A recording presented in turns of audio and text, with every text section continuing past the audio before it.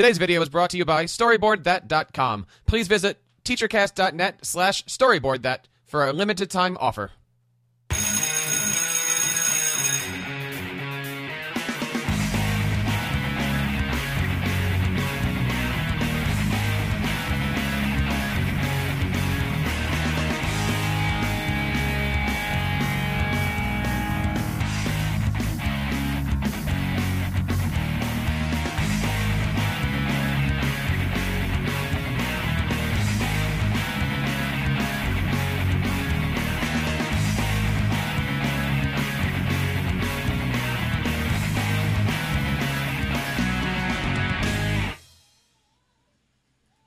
Hello, everybody, and welcome to the 71st episode of the Tech Educator Podcast. My name is Jeff Bradbury from TeacherCast.net.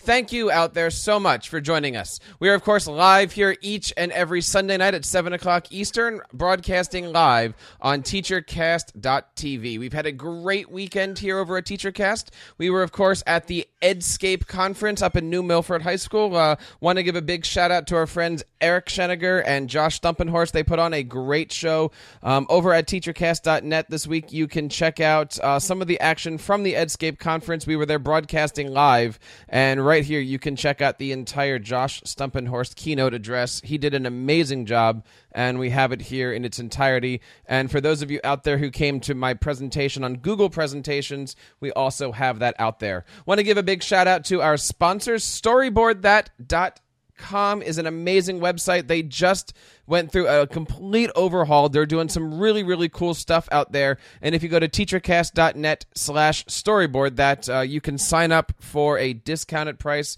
25% off your order. I know it's the holiday season, and I know Halloween is coming up, and they have updated with some really, really, really cool Halloween storyboards and characters and stuff like that. Certainly check that out. And speaking of doing some holiday stuff, want to also bring up the brand new TeacherCast shop. If you're looking to purchase anything from Amazon these days, check it out, shop.teachercast. You can get your podcasting equipment, any iPads, anything that you're looking for electronic. And of course, if you're interested in some great reading material, we have those awesome Corwin books that everyone's talking about. And of course, again, our friend Eric Scheniger's Digital Leadership. We have a ton of great stuff over there. Of course, all of our archives can be found over at techeducatorpodcast.com, where you can find all 70 of our great episodes here. Want to bring on our co-host for the night, Mr. Sam Patterson. Sam, how are you doing, my friend? I am doing great. It's fall here in Southern California, which means it's 80 degrees and sunny. So, I can't complain. And you seem to be are you at Hogwarts right now? What is that behind you? Yes. I'm actually in the Dragons Den at Hogwarts, and I'm broadcasting live from the center of a sorcerer's studio. Excellent. So I'm looking for some of these books just to start flying and things like that. That's pretty cool. That will happen. Tell us a little bit about what's happening tonight before we bring on our guests. Will do. Tonight we've got a great panel put together on programming in primary. We've got Wes Fryer from Oklahoma, who's done some amazing stuff with programming and has written a book on hopscotch that actually is where I learned everything I know about programming. So he's going to be here. We've got Ann Jenks, who is a principal in the Oxnard School District, and her teachers are doing some awesome stuff with programming in the primary grades. And we have Gretchen from Codable. Nice. And Codable is an amazing app that I use with my kindergarten and first grade students to introduce them to programming concepts and get them started in this continuum of programming that I've got going at my school. Nice. Looking forward to a great show. Want to bring on our other guest host tonight, Mr. Jeff Herb. Jeff, how are you tonight? Doing very well, Jeff. Good to see you. Good to see you. How are things going over there at the Instructional Tech Talk? Are you a Yosemite converter? Did you go through all that Apple stuff this week? I sure did. I am on Yosemite, and because I don't have Final Cut Pro, I think I'm rolling pretty smoothly. That is nice. Yeah, everything seemed to transition pretty well, and so far I like everything that has been updated. And how is your continuity doing? Is that all working for you?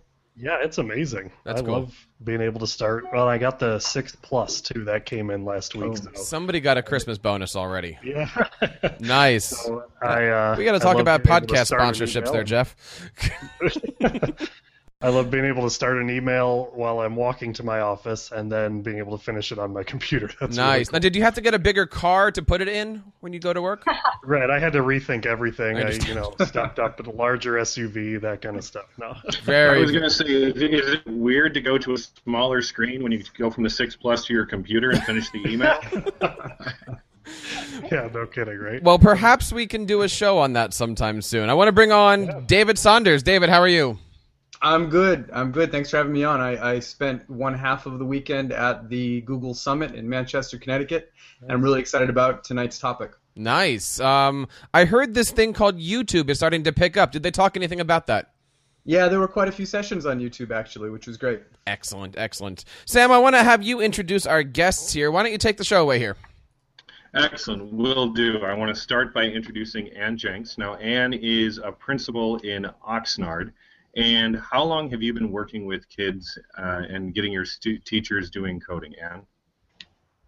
Oh, I started doing it, actually the coding was probably about 2 years ago when I really got interested in it. I could really see the applications, how it was going to really help our kids. My school is 99.9% Latino. It's 90%, a Title I school and 90% English language learners. So the thing I like about coding is that language is not a barrier. Anybody can learn to do it, and anybody can be successful at it. Awesome. I'm looking forward to hearing more about what you're doing at your school. We've gotten the second segment of the show. I want to introduce our other guest. We've got Wes Fryer from Oklahoma, and Wes does so many amazing things. These days, they seem to mostly revolve around STEM. What are you up to, Wes?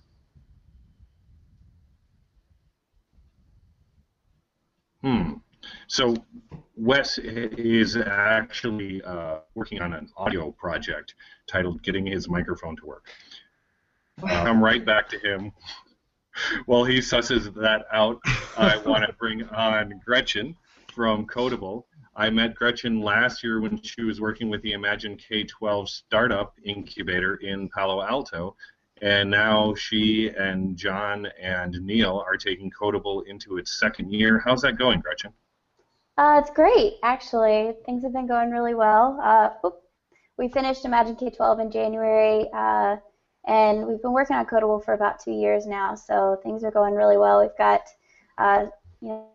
kids learning to code, and yeah, we're working on a web version, so that's exciting. A web version. Wow. Does anybody know about that? Is that an announcement? We've been talking about it a little bit on Twitter. If you get our weekly newsletter, you'll see hints about it in there from time to time. But our goal is to have it out by the Hour of Code. So. Oh, awesome. Eyes peeled. Excellent. And the Hour of Code is the first week in December. It's sponsored by Code.org. And if you're a teacher who's thinking, gosh, I wonder if coding is something that might even fit into my class or my curriculum, the Hour of Code has developed and curated a bunch of amazing resources for our Code.org, rather, has developed and curated a bunch of amazing resources to support teachers in the Hour of Code and beyond the Hour of Code. So I encourage you to check them out. Wes, are you there? No, Wes. All right, that's okay, because we persevere, because we're technology people. What I'd like to start off with is really a big question, because when we are looking at coding and introducing really anything these days into our curriculum, we really have to ask, why should a teacher give their time up to this when there are so many things that we're held accountable for, so many pressures to teach math and science and STEM and reading? What is it about coding and programming that makes it something that teachers really should have in their curriculum? And, I invite anybody to kind of chime in on this. I think the thing that's really great about coding is that for the states that have adopted the Common Core, you've got all 4 of the C's in there. You've got creativity, collaboration, communication, and critical thinking. And coding addresses all of those. So when you're teaching coding, it's not just about computer science or math. It really kind of spills over into every single subject matter. And I think it's particularly valuable at this time. I completely agree. I see a lot of kids really working on their communication skills and interpersonal skills, especially in the primary age ranges. That's really important. So if you set up pair programming groups, it's really good for them to start working together as a team, learning about sharing, learning to take turns. So that's an added bonus to programming too.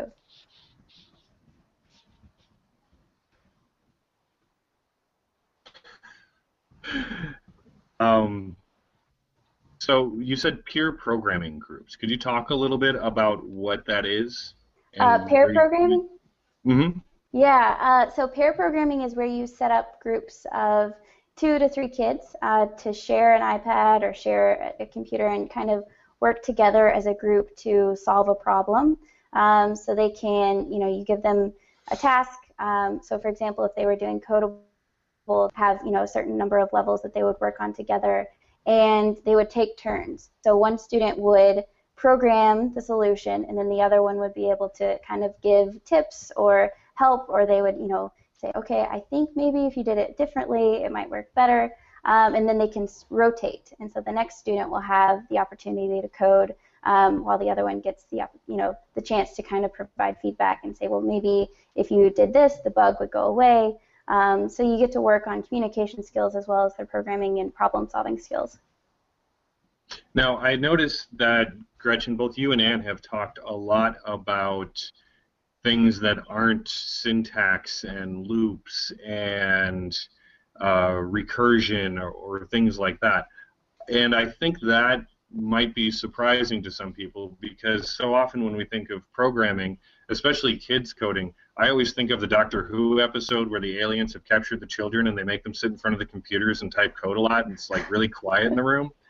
But that is never what it looks like in the room when I've got, my kids programming, right? There's so much conversation in the room, and there's so much opportunity to, build community while you're doing this work, to not only focus on, the logic that's happening, but also just the communication, because it's when I bring in the iPads and we use any of the coding tools that we have, or the robots or whatever, it's a very high engagement situation, and that's a high value learning tool. And I don't always put them in pairs, but when I do, they're working hard to be a good partner and work appropriately in a pair, because they want to take, they want their turns.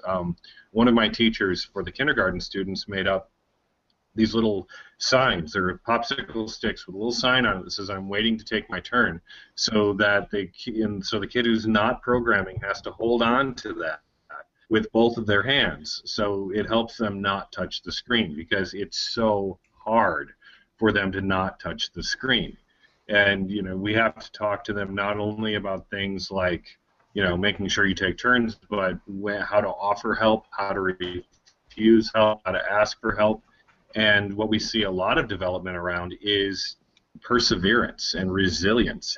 Have you guys noticed that students kind of pick that stuff up? Absolutely. I think the thing that all of my teachers are saying, my school's a K-5 school, but in kindergarten through 5th grade, they're all saying that there's a tremendous amount of resilience and I actually walked into a 1st grade classroom one time, and this little girl was doing, I think it was like Lightbot. And she'd get to a certain point, and then the Lightbot would die, and then she'd go back to the beginning, and she'd do it over. But each time she went a little bit further, so she was learning. And I think the thing that's great about programming and coding is that we know that the way that you build synapses in the brain is not by getting things easily, but by struggling and trying to come to grips with problems. It's not by the teacher says something, you memorize it, and then you give it back. it's by working through things that you're actually, learning more deeply, and actually, having your intelligence grow. So we find that this is probably one of the biggest benefits, is that it's really taught kids to hang in there when they don't get the answer the first time, not to throw in the towel and give up, but to really hang in there, because there is an answer. You just have to keep going till you find it. Definitely. I just noticed in the chat box, Craig mentioned that not all programming has to be done on devices. Have you guys seen any good examples of offline programming? Gretchen, I think Codable has something for that. Yeah, part of our curriculum includes a Fuzz Family Frenzy, which kind of gives some screen-free programming activities where you can set up whether it's an obstacle course or get from point A to point B in the classroom using the code that we provide. It's basically just symbols, and you can program a partner to go through those steps to get to from point A to point B or through the obstacle course. So that's a lot of fun. I actually encourage people to do that before getting any devices out, because it really helps the kids, especially at this age range, kind of get a real-world example of what programming really is and how specific you need to be, and really what it means to be coding. Yeah, Code.org had, besides all the other games that were connected like Angry Birds and Codable, they also had a paper pencil way that you could participate in your class. And University of California, Santa Barbara has a program called KELP, and the beginning of that is paper pencil. So I think that it's great that it doesn't mean if you don't have access to technology that you're not going to be able to do some of this. Now, I know that you have done some work with KELP, and this would probably be a good time to transition to talking specifically about what's going on in your school. Right, well, we have two different things going. The teachers, as I said, about 2 years ago, from Twitter, I started finding out about these different coding applications. My son's a computer engineer, and he's always been kind of geeky all the way through his life. So our family has been exposed to this. So anyway, I wanted the kids, because I feel, in my school especially, what I'm trying to do is provide opportunities, and, the opportunity of going into different careers that might result from learning to code early is something that I'm very interested in. So last year, I convinced everybody in the school, all the teachers, to do Hour of Code. I said, look, it's not an hour a day. It's 1 hour during the week. You can do it for 12 minutes a day. You might want to do it twice for a half an hour. And really, that was the turning point. People were so thrilled, the teachers were so thrilled with what they saw happen with the kids when they participated in this, that they started going way off on their own, really incorporating it into the classroom every single day. And of course, we saw great results. We saw that, as I said, the resilience went up, but also critical thinking, math reasoning scores went up. There were a lot of correlations between starting the coding and actual academic payoff. So this year, what we did is we decided that we were going to do KELP, which is Kids Enjoying Learning Programming. That's a program that's kind of like Scratch. It's very similar, and it comes from the University of California, Santa Barbara's computer science department. It's only for 4th and 5th graders, and then we said, well, what are we going to do for K-3? We actually have transitional kindergarten through 3rd grade. And by far the most popular coding application in our school is Codable. So the what a coincidence.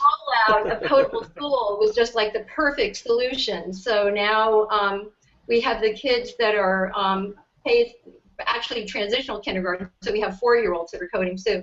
So transitional kindergarten through 3rd grade is doing Codable School, or will be. We've got the subscription, the purchase order for the subscription in, and then the 4th and 5th graders are going to do KELP.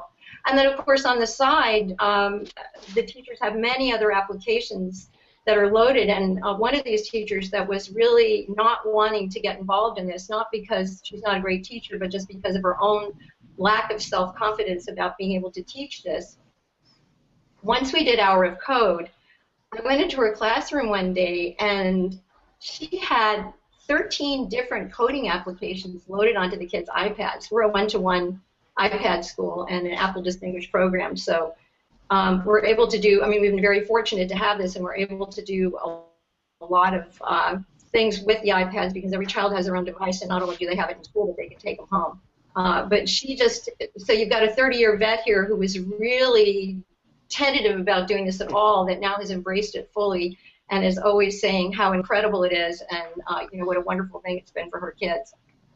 So you said that her involvement in the Hour of Code helped make that happen.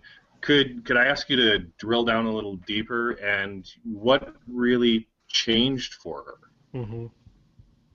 Well, I think that once, first of all, the site tech did something that was rather brilliant, and what he did is he took all the little separate Hour of Code activities and put them on our website so that all the kids they didn't have to search for it. All they had to do is go in and click on it, and it opened up.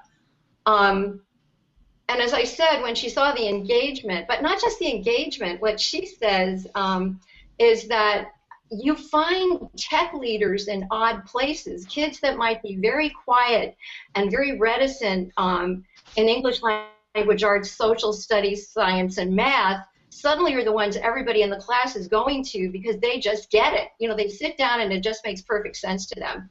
So she really, really enjoyed seeing that. The kids that maybe didn't shine in other areas just suddenly blossomed when they started doing this coding. And I think that's what everybody's kind of enjoying.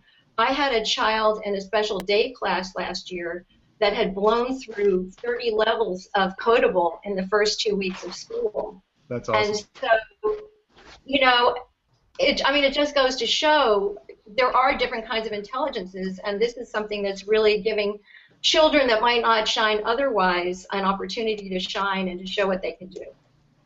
Now, could you talk a little bit about why we've talked some about what the teachers have seen, kind of the power of witnessing that effect on the students and how that inspired them to drive further into it. But could you talk specifically about why coding is important for your population of students? Sure. Well, like I said, we've got over 90% of the kids that get free and reduced lunch. We're 90% English language learners. And the thing about coding that's great is by the time the kids learn this, they'll have 3 languages. They'll have English, Spanish, or whatever other language they speak, and programming, which is a language in itself.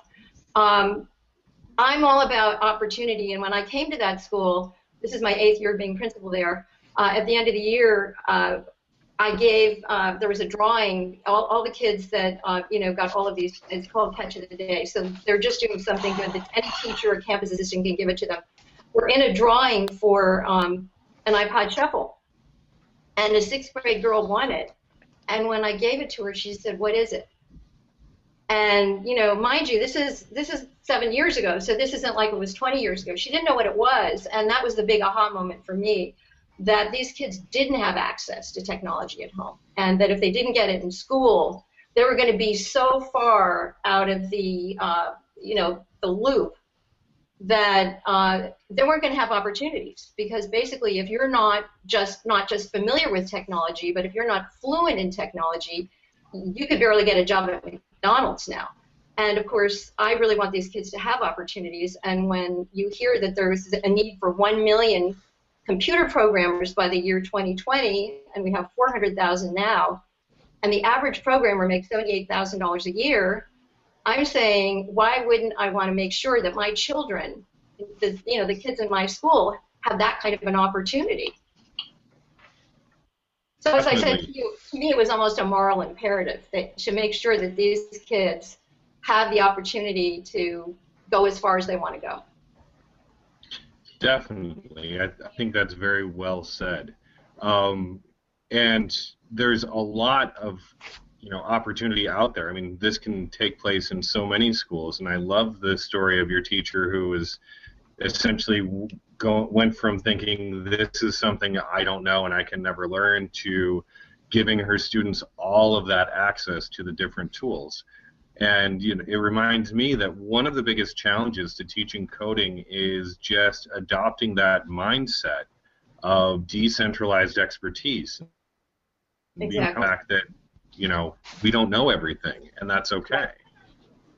And the kids are going to know more than we do because they're digital natives, So what I find a lot of times is that the kids are giving the teachers the answer, and we just have to give up that kind of 19th century model of, being the person that knows everything up in the front of the classroom and get into a more collaborative model where we're facilitators and realize that these children are going to know it just intuitively. They know more about technology than most of us. And I think that's fabulous. I think that's great and something that we should celebrate.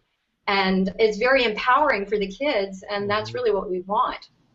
Right. We want to model for them the process of finding out what you don't know. And, one of the amazing things about being connected is that there is access to so much knowledge, formal and informal, and that any of us can become creators of knowledge. Once I teach my students about learning from screencasts, they very quickly want to become creators of screencasts. Exactly. Then they're like, oh, I figured something out. And the first time they figure something out for themselves, they want to make a screencast about that because they know someone else is going to have that problem. And that's when, what I love is when I see kids kind of making that leap and engaging in that community of information. This would be a great time to transition over to Wes, who is now with us live audio and video. Wes, how are you doing? Was that a prompt? Is my audio on now? Yes. Yeah, your audio is on now. All right. So isn't it just great when things just don't even work and you feel like a beginner again?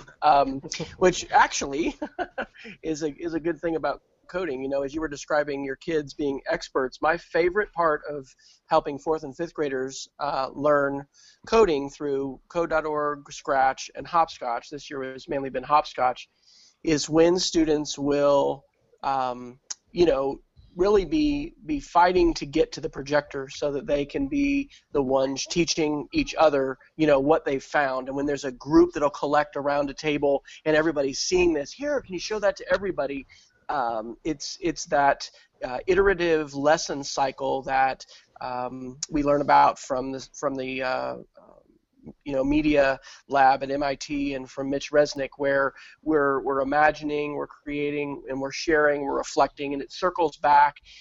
It doesn't happen all the time, and it's amazing how different it can be with classes. But when students are buying in that way, that they have something to teach, the expertise is often from different students who weren't all the ones that the kids would expect, or in other classes have been the students that have excelled. I just love that, and I particularly love it when adults can observe that, because I've learned that it's really not. It's like zero. Your effect is like 5% if you're going to try to teach adults about coding without kids. But if kids can be present, and enough kids can be present where their excitement can be infectious, and they'll be showing what they're doing and teaching each other, that changes adult perceptions about student capability, the value of coding, all of this, far more than me trying to be persuasive and put my best PD skills at work. I can't do it. But kids can, when they are on fire with excitement for all the different skills that fit into coding and animating sprites and moving across the screen and learning about negative numbers and all of those things. So that's become one of my goals, is doing professional development around coding where adults get to be with kids and get to be learners with them and just have that experience, which I've found to be transformative. PD is not transformative very often, I've found, but it can be when kids are on fire with excitement for coding and they are basically just doing what they would naturally do, but adults are there to observe and watch that. So that's awesome. I mean, we're starting this year our first coding club, and we have a bunch of students signed up in the upper school, which is grades 7, 8, and 9. Apparently, I'm off center here. And but we also have a bunch of faculty who signed up, and they were initially reluctant to because they thought they didn't have the expertise, but I convinced them to join as students, and now we're doing some partner coding during some evening events where they're partnered with students and working through some problems together. And I would absolutely agree with what you said. Once the students are bought in, it just helps to fuel the fire to get faculty on board. So, Wes, earlier we did a little bit of an introduction. Could you take a couple minutes and just tell us about the work that you're doing at your site, specifically with Hopscotch? And I'd love it if you got to the story about the kid with the emoji that changed everything in my Oh my class. gosh, yeah. So I'm a 4th and 5th grade STEM teacher, and STEM is a regular special in our elementary school, and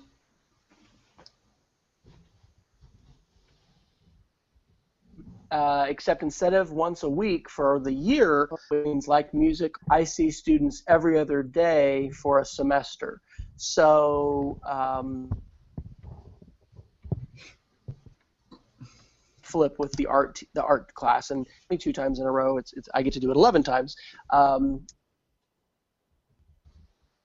iPads, and I love Scratch. I've done different workshops and things with kids with Scratch, and we have the computer lab, but needed to find something that we could really do on the iPad. And so when Hopscotch came out, we started found something that my kids could use as a resource, because what I learned quickly and is affirmed over and over is that I don't want to be the direct instruction source for my students. I want to empower them with some challenges and show them some things, but then let them explore and let them come back and have this iterative lesson cycle where it's just not much direct instruction at all. So last year I went ahead and just created an ebook about Hopscotch, really as a resource for my kids, and then I thought, well, why don't I go ahead and share this with others. And right before publishing this, one of my kids had discovered you could expand the number of sprites available as characters in Hopscotch by adding the emoji keyboards, like an international keyboard, like you'd add French or German. You add emoji, but then you can add text objects. And oh my gosh, now instead of 12 or 15 whatever sprites, you have hundreds. And so we just recorded a short video with my phone, and then linked that on YouTube to within the book. And it's just so cool for kids to be able to teach and share like that, and then for that student to have impacted others.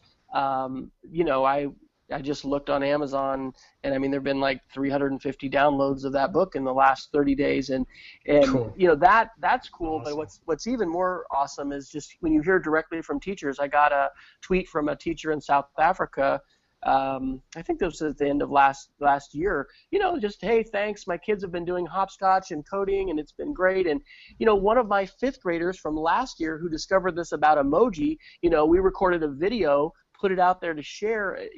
Who knows how many kids that he's taught, and that's exciting for them. But the real excitement in the classroom of kids moving from that consumer to the creator, and seeing how the math connects and just how the problem solving and the creativity connects. It doesn't snap for all the kids where everyone loves this and this is what they all want to do, but it definitely captures the imagination of some kids. And I think that code.org, which you mentioned earlier, is just a great tool to put in the hands of kids, because they can go so far. I want my kids to be able to go so much further than I could take them, either with my knowledge or with the time that we have in class. And so these tools, Codable, these apps, really can allow students to go further than we could take them if we were holding their hand. But the honest truth is, if we were just holding their hand walking down a direct instruction road, we wouldn't go very far at all. Mm-hmm. So it's just an exciting time to be involved in STEM and in coding, and it's great that the Hour of Code gives that encouragement. My best advice for people is to let the kids lead and to find time for other adults to come around when the kids are learning and sharing, because every time that happens, and it's not all the time, but every time it does, adults walk away with different perceptions than they had before about coding, its value, and what kids can do, and answering that why question. Kids will answer that why question better for adults when they see them, engaging in coding and teaching about coding than when we try to break it down and cite the standards and all that, which we can do, but we're not as persuasive as the kids can be. Definitely, and I think on some level we have to cite the standards and put that argument out there so that people are like, oh, okay, great. But you're right, watching the kids do the work is transformative. Just the other day, my boss, the tech director at our school, sat through one of my second grade classes where we were working with Hopscotch, and it was the first time he'd seen me work with them, even though we've been doing some work. He's busy and I'm busy, and it's hard to get into each other's classes, and he was like, that was amazing. They did this and this. Yes, it's amazing. And you give them a little bit of information, give them some resources, give them a challenge, and get out of the way. One of the greatest things I learned from Wes's book on Hopscotch was how to work with an open platform, because coding on the iPad can kind of come in a couple of different flavors. You can have a leveled game-style app where the kids work through a series of puzzles, and the puzzles get incrementally more challenging and introduce new skills. Or you can have something like Hopscotch or Scratch Junior, which is really kind of a blank canvas.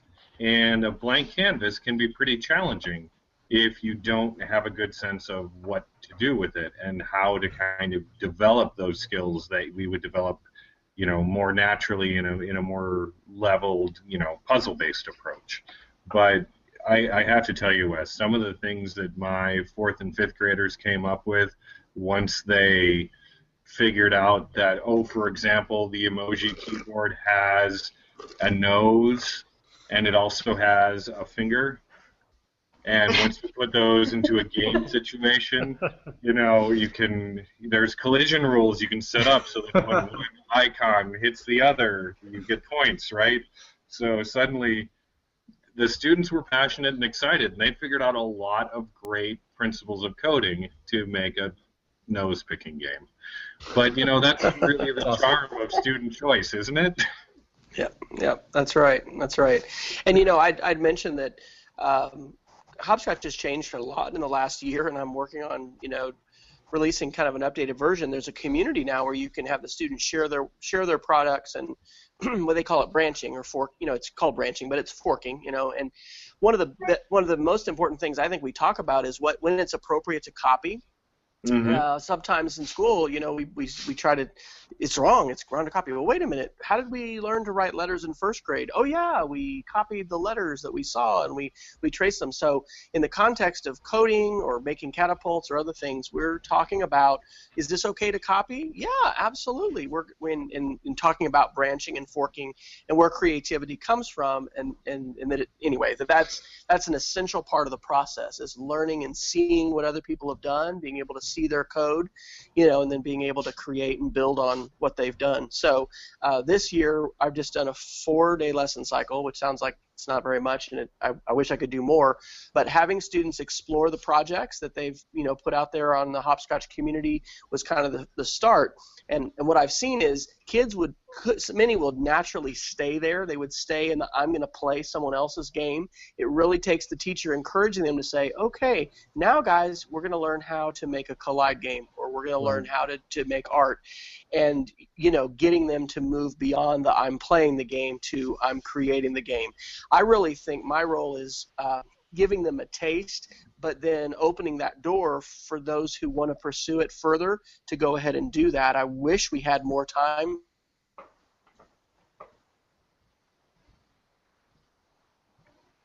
We could just do coding on can't. But if we can generate that site so that, if they can have access to an iPad, they can grab Hopscotch and then the Hour of Code and other things to go further with it. So that's kind of a different way of looking at our role too. Is it's not just the skills you're going to get in my class that I'm going to be able to assess, but I want to help start a fire of excitement for you for coding, and then point you in the direction that you have additional resources and tools so that you can go further with it. And then I'm going to celebrate with you as you come back and tell me, oh look what I found, here, show that to our class, that kind of thing. Oh, I totally agree. One of the most amazing things, I went from teaching high school English to working with elementary students in technology, and one of the things I can't believe is how easy it is to get kids excited about learning with some of these things. And it's not necessarily all of them, but there will be kids who come back and, I mean, I had a kindergartner last year who, after I'd used Codable twice in class, came back and said, I finished all the levels. And I was like, I'm like, when? He says, yesterday. I'm like, that's so exciting.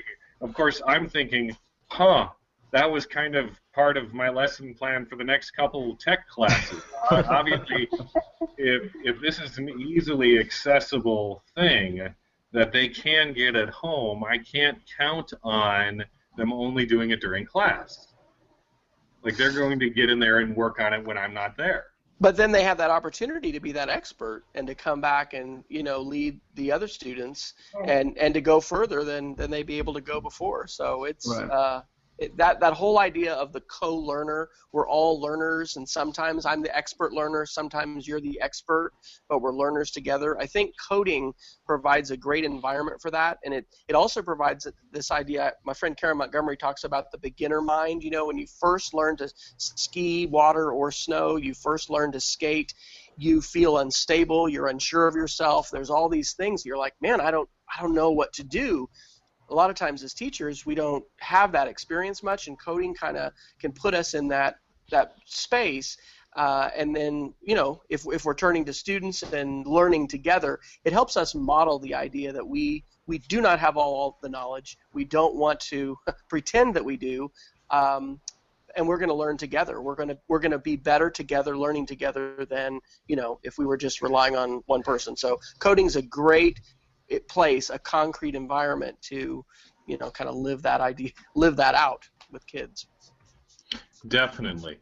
And I want to take a little bit of time and talk to someone who's working on getting coding into everybody's hands everywhere with her iPad app, Codable. And Gretchen, one of the founders of Codable, is here with us.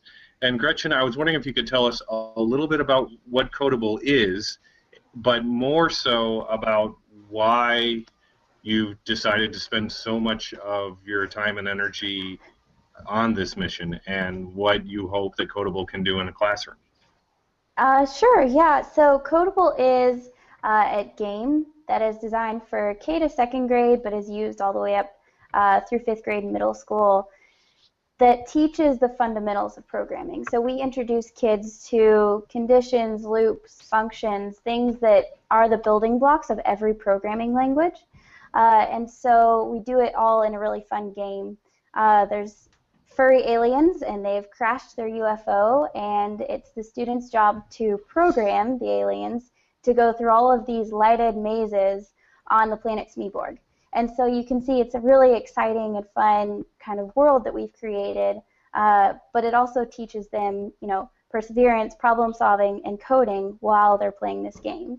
And so part of the reason that we started it was we had a lot of friends who had kids who they wanted to start introducing them to programming, but they really were unsure about, kind of like what you said, if you're starting to do something you've never done before, you feel a little bit unsure about how to do it. And so our friends were feeling like that. They wanted to get their kids introduced to programming, but they had no idea how. And that was 2 years ago. And since then, we've kind of transitioned away from, we still have a lot of parents that use Codable with their kids, but we have a lot of resources for teachers, because we feel like the best way to get coding into as many hands as possible is by providing unreal, unmatched resources for teachers. And so that's why we have a lot of our curriculum materials that kind of guide teachers, through the game and explain the concepts that we're teaching in a way that's really easy to understand if you don't have any programming experience, because we realize, there's an incredible demand for programmers, and there's an even bigger demand for people who understand programming and can teach it. And so that's why we kind of provide all of those things to make coding something that's easily accessible to as many people as possible.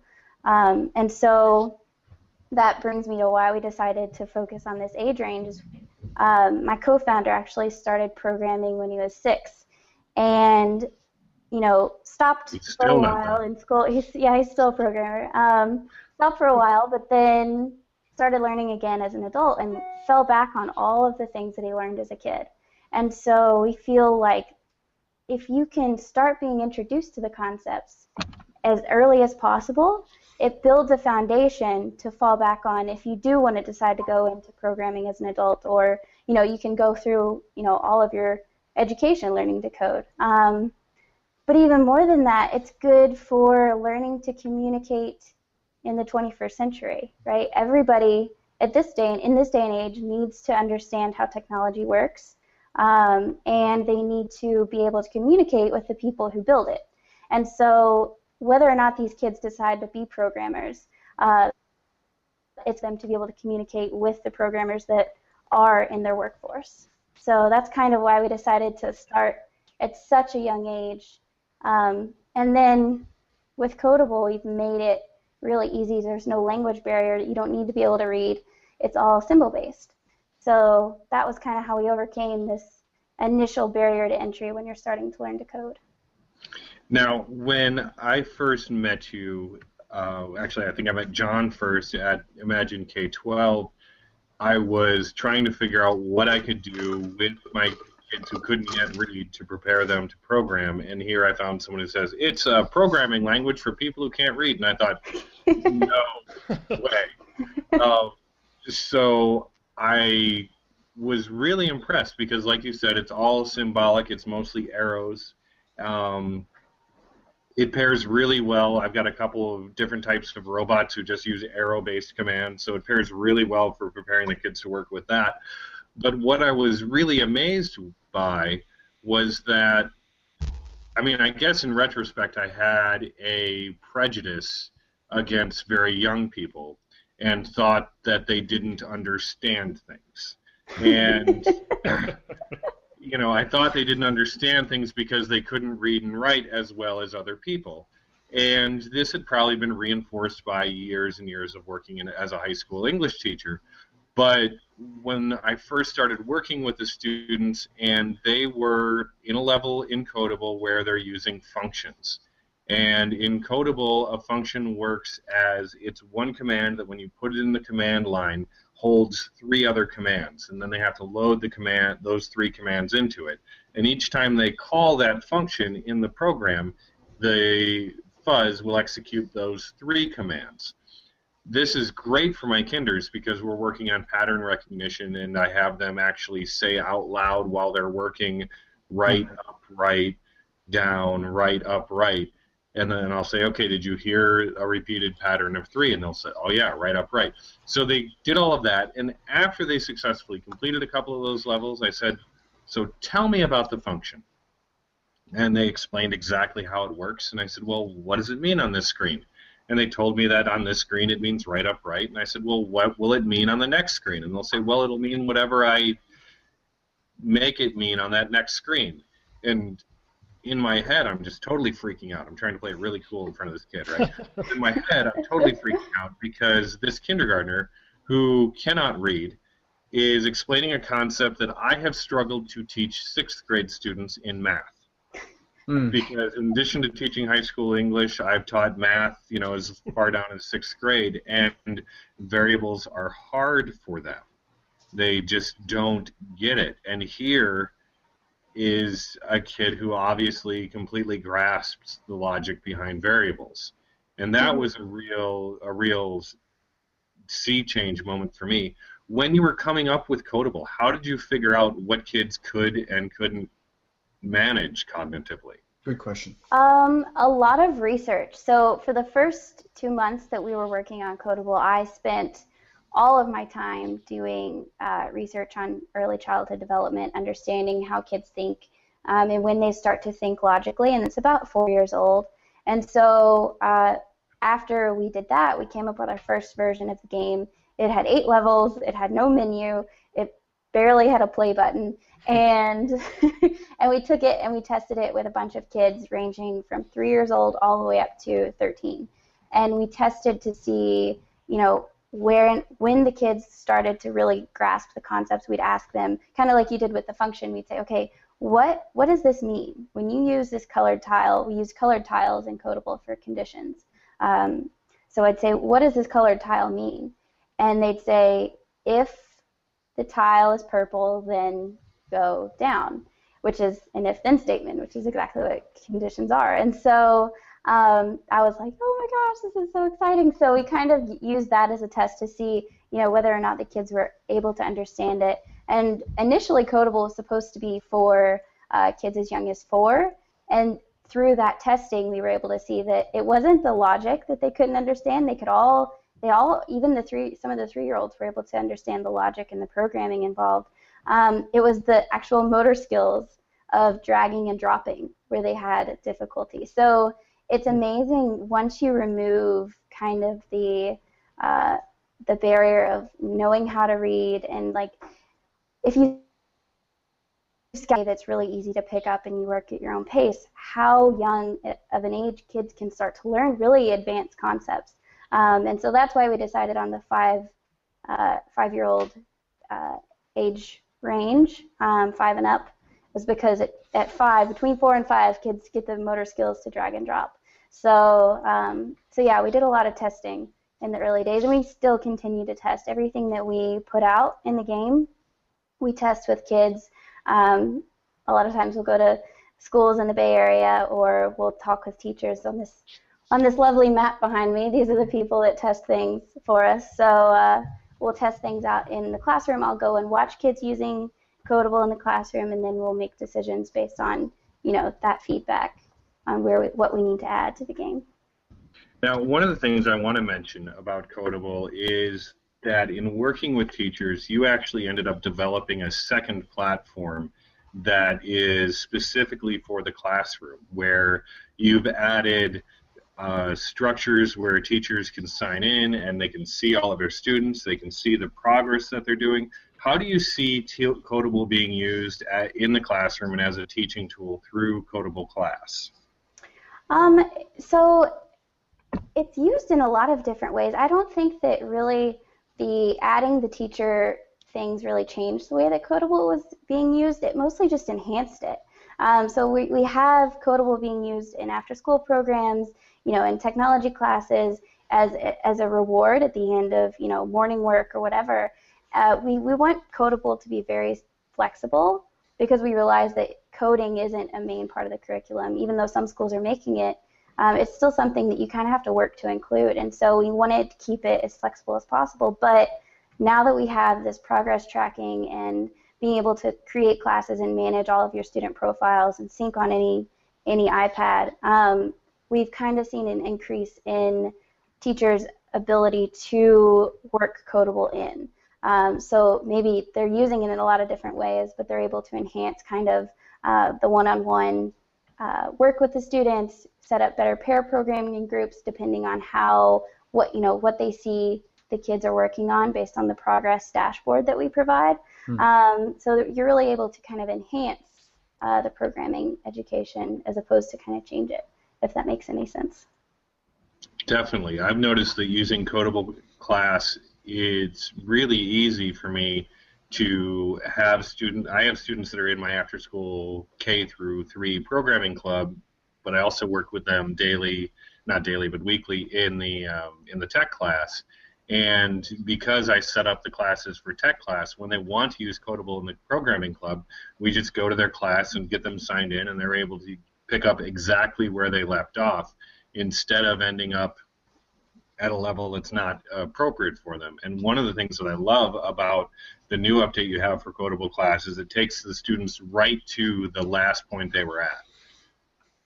Yeah, that's pretty exciting. We were so we got a lot of feedback about that, and I go and watch, like I was saying, I go and watch kids using Codable in the classroom all the time, and I kept seeing kids having to tap to figure out what level they were on, and so I was like, hey, we're fixing this. Now it's just one button. I think Neil coined it our quick start button or something like that. They just tap, and it takes them right back to the level that they were last on, which is really helpful. You don't have to remember what level you're on. So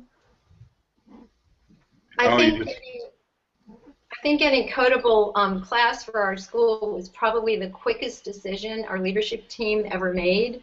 I just had to kind of pass it by them once, and everybody said yes. So it's really amazing, especially when you have limited funding and you can only spend a bit. And there's usually a lot of discussion about, do we really want to get this or not? And once they heard that there were, that additional information was available to them where they could track kids, they just said, yeah, absolutely, we want it. So thanks, Gretchen. I'm so glad to hear that. Yay. That means that we're doing something right. So, and, to kind of add to that, we're always listening to what teachers are saying because, you all are in the classroom every single day. So if you all have feedback, if you use Codable and you say, I wish that it did this a little bit better, or this is really not necessary, we're always listening to that. So you can always reach out to us. We're a team of 3 people, so it's tough to kind of get to things as quick as we want to, but we always listen to what you all are saying. So thank you. I'm glad to hear that. It means we're doing a good job. Definitely. So to kind of bring this to a close, I'd like to go around and have everybody who wants to chime in and talk about where they think they'd want to go next with coding or what their coding ambitions are. And I can kind of kick this off with, now that I've seen how engaged students are in programming, I'm really looking for ways to bring more content connections in. Wes, in his book on hopscotch, really helped me find some great ways to do math lessons that involve programming. And Tinker has some good STEM lessons out there with programming. But, I'm looking specifically at my pre-reading kids, and the project I'm really interested in right now is how do I create a programming learning experience that helps students build literacy skills. So that's kind of where I'm going. I think in our school we're always trying to get to the redefinition stage, doing things with technology that you couldn't have done without it. And certainly the creativity aspect of coding is very important. So the end of KELP, which is two 12 to 16 lesson modules, is that you create your own computer game. And in Los Angeles in October, they have an event called Indiecade, which is an independent game competition that's actually, there's no age limit.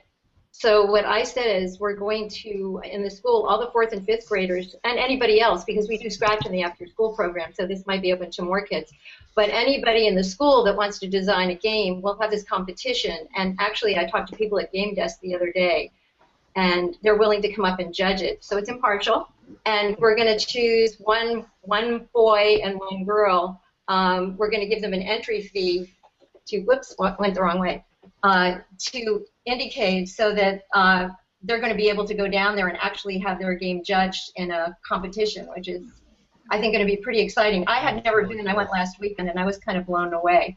And I think it's real-world application, and I think a lot of this has to be, this isn't just some, kids always will say, well, why are we doing this? And I think they need to see that there are real-world applications for the things that we're doing in school. And I think this will be a really exciting experience for our kids, and I'm excited to do it. That Indiecade sounds great. Yeah.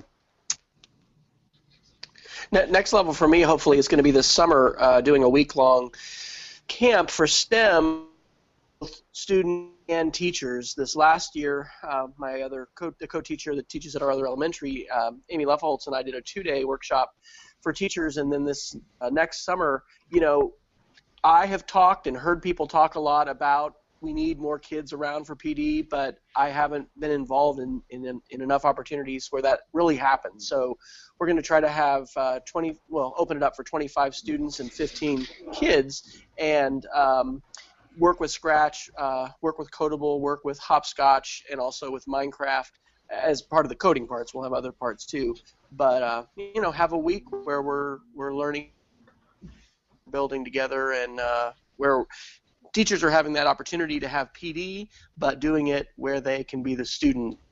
That's great. And see students in action and be with the students. So we're going to try that the second week of June this year. Awesome. I think next on our roadmap, I guess, as far as Codable is concerned, we're working on the web version for the Hour of Code, which we're really excited about. John is actually at this very moment working on our next update, which will let kids unlock fuzzes using the coins that they collect in the game. So that's really exciting. But even further and beyond that, we're looking at ways that we can start integrating coding into every subject, because coding isn't going to be something that kids are doing, by itself, isolated. It's across every industry, and so we want to start figuring out ways that we can help teachers introduce coding in every subject, no matter what it is, whether it's reading, language arts, science, math, and kind of use coding in any subject. So that's kind of our long-term goal teaser with some of the next stuff we're working on. That sounds really exciting. I want to thank all of you for joining us for this great conversation about programming in primary, and I know it's a conversation that's going to continue. The links for all of the resources we've talked about will be in the show notes, and I encourage anybody who's watching the show now live with us or after the fact to reach out to really anybody on the show. Ask questions, share experience. We are all so very excited about this new mode of learning. I keep coming back to a Mitch Resnick quote where he says, first you learn to code, then you learn through code. And I think that, at this point in time, we're really shaping what that's going to look like. So thank you all for both your contribution and your willingness to be part of the conversation. Thanks for having me. Thanks a lot. Now I'm going to give the show back to Jeff, and we're going to talk about a very exciting online conference that anyone can attend. We are, certainly, and want to bring on one more co-host to the program. This is Mr. Robert, and Robert's been eyeing up our microphone the entire show here. And Robert's kind of important because this week is the start and the kickoff of the K-12 online conference.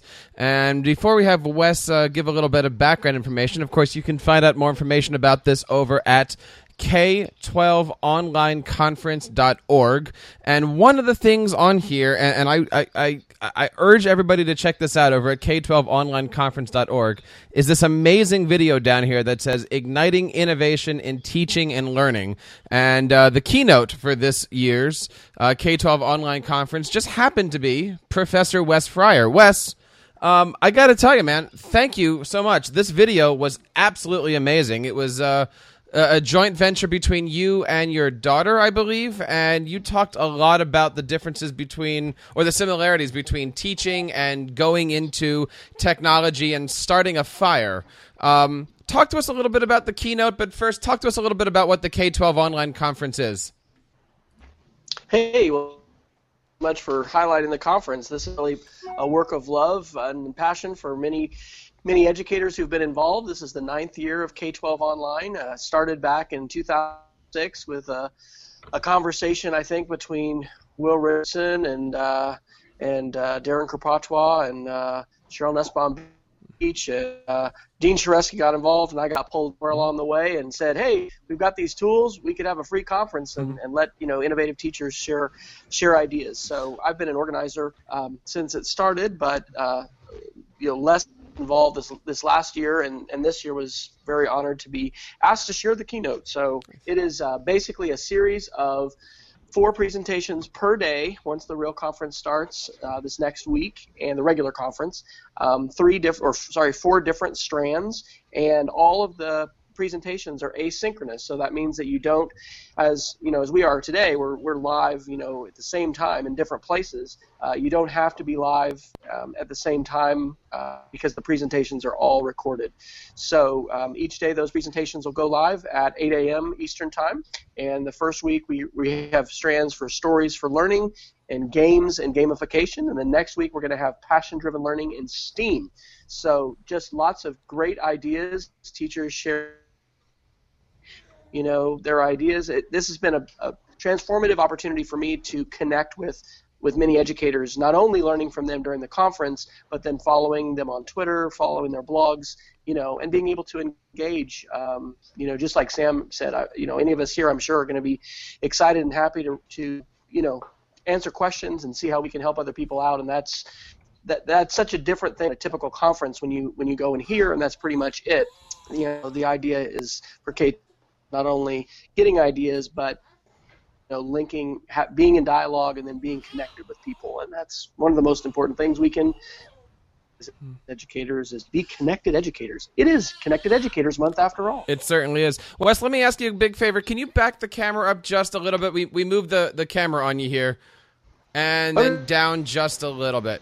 Now, again, this is a completely online conference here. And Jeff, let me bring you in here. Why is it important that educators take the time to go to online conferences? I mean, essentially you are just checking out these videos, but they're amazing, amazing videos. Jeff, why is it important for an administrator in your part to share these great resources with your staff?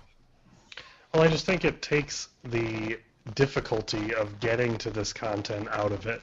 A lot of the reason that our teachers don't go to conferences or don't like going to conferences is, one, they miss out on that opportunity to be with the students, and two, it's difficult for them to prep a lesson that will be as beneficial as if they were in the classroom. They kind of feel bad almost, the fact that they're leaving and unable to be with the students. So I think having that content available for them to be able to consume whenever it is that they can is really, really important. So I completely agree that the online access, whether it's during their conference period or at home later at night, to be able to review that content is really cool. David, as somebody who's working in media sciences, I would assume that a conference like this would be very, very valuable to not only watch and view, but also to archive for future uses. What would you say to a teacher that's like, I don't know, should I take my prep period and watch one of these videos? What types of things do you get out of these amazing conferences? Yeah, I mean, one of the big things that we're trying to figure out is a way to archive our professional development in general. And so we're in the process of trying to create a website to house lots of different types of information and webinars and seminars and all that. And so we're always encouraging our faculty to take that time on their own initiative to find something that they're passionate about. And so we're constantly offering opportunities and putting things in front of them and hoping that they're going to bite. And I'm glad that you mentioned passion and things that you are passionate about. Sam, you happen to be passionate about standing inside of elevators. Talk to us a little bit about what that has to do with the K-12 online conference. Well, for the K-12 online conference, my session is on programming in primary, and my buddy Waka actually did a little elevator pitch about why programming in primary is important, and that's part of the presentation. It turns out that Waka may not have completely understood what I meant when I asked him for an elevator pitch, but he did a good job anyway. That's nice. Wes, one of the neat things about these presentations is that they are short. Like, the limit that we were given was 20 minutes. So that means that in a 45-minute prep period, a teacher can watch these conversations and really get a lot out of them. Why is it important that these conversations be only around 20 minutes? Well, I think part of the inspiration for that came from TED Talks, having something that was very small, digestible, and, concentrated. We're all used to breakout conference sessions and things that are 45-minute and 60-minute, and those can be great, but it was just really, have that impactful 20 minutes. And so it's a real challenge as a presenter. I was thankful as the pre-conference keynote to go a little bit longer than that, but it's hard, to get your message, concentrated into that small amount of time. And part of that is just to try and make it an accessible and very impactful experience. And I'll mention, too, in addition on iTunes U, thanks to the hard work of Peggy George, all of the presentations are not only available on YouTube, they're available on iTunes U as well. And so you can subscribe and be able to download those. So, and the plan is to have these available forever. So, as folks see things that they're enjoying, being able to share those with others, and not having, this is only here for 30 days or 6 months. This will be available. But the conference creates immediacy, and it hopefully really amplifies those ideas and encourages people to take the jump. Because my guess is that a small percentage of teachers today have really participated in an online conference, and it's a great way to learn, as you all know well here on TeacherCast. So we want more teachers to be getting involved in seeing those presentations, but then also making connections and becoming a connected educator that's participating, not merely consuming, but creating and sharing. So becoming part of the sharing economy. And if you are out there watching this, there is a great presentation happening on Tuesday. I believe it is this Tuesday, Wes, that you guys are going to be releasing the conversation that I did, which the original topic actually started off being, what does a teacher creator do? And how does being a teacher creator help your students? And then a few weeks ago, I had a chance to speak at the ECET2 conference, and they basically said, yeah, tell us your story, and tell us what you do, and tell us how all these different things. And it ended up being this big TED Talk style thing, if you will, basically about these three. Well, two at the moment, but three. And so I just kind of thought it was kind of fitting to bring these guys on and say, if you check out the conference over at K12onlineconference.org, like I said, it's going to be released on Tuesday. You can see the wonderful story of how these three came into the world, and it looks like Robert has a new friend over here. But definitely check that out. Wes, where can we hook up with the K12 online conference? What's your Twitter and all that other good stuff? So the Twitter is just K12 Online, and I think we're probably we are on Facebook as well as Google+, but the best way is probably to use Twitter.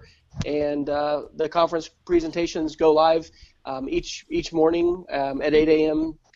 Central or Eastern time, and the full schedule there. If you just click on 2014 at the top of the page, you can see the schedule. And Monday through Friday this next week, and then the following week there'll be 4 new presentations. So it really is kind of a fire hose of content. There are keynotes that start off each week, but it gives us a chance to really differentiate our professional development. I don't think anybody listens and watches all the presentations during the conference. You know, you can pick and choose, but there's such a rich array of choices, and it does, as was mentioned, it takes away some of those barriers that we have about time, about money. It always takes our time, but we're not having to travel outside the classroom, and we're not having to pay. So there are lots of reasons why it's a great professional development option for teachers. Nice. Definitely check that out this week and next, the K12 Online Conference over at K12onlineconference.org. Guys, I want to say thank you so much for taking the time. I know we ran over extra time. We are going to be having the 14th episode of the 30 Second Take podcast right after this episode. Sam, before we get out of here, tell us what's going to be happening next week on the show. Next week, we're going to continue our talking about programming, and we're going to talk specifically about programming to support content area learning in all grades. Nice. Jeff Herb, tell us a little bit about what's going on this week in Instructional Tech Talk. Really excited. I've been working on kind of a retrospective with a 20,000 student school district that has been going incrementally one-to-one with iPads, and we're looking at what went right, what went wrong, and going to be feeding out some information about what other districts that are considering doing the same can do to prevent the issues that have happened in this district. So I've been working on this for a while now and have had some great interviews with superintendent, assistant superintendents, teachers, students. It's going to be pretty good. So that should be coming out in the next week or two. Excellent. And what's happening with David Saunders this week?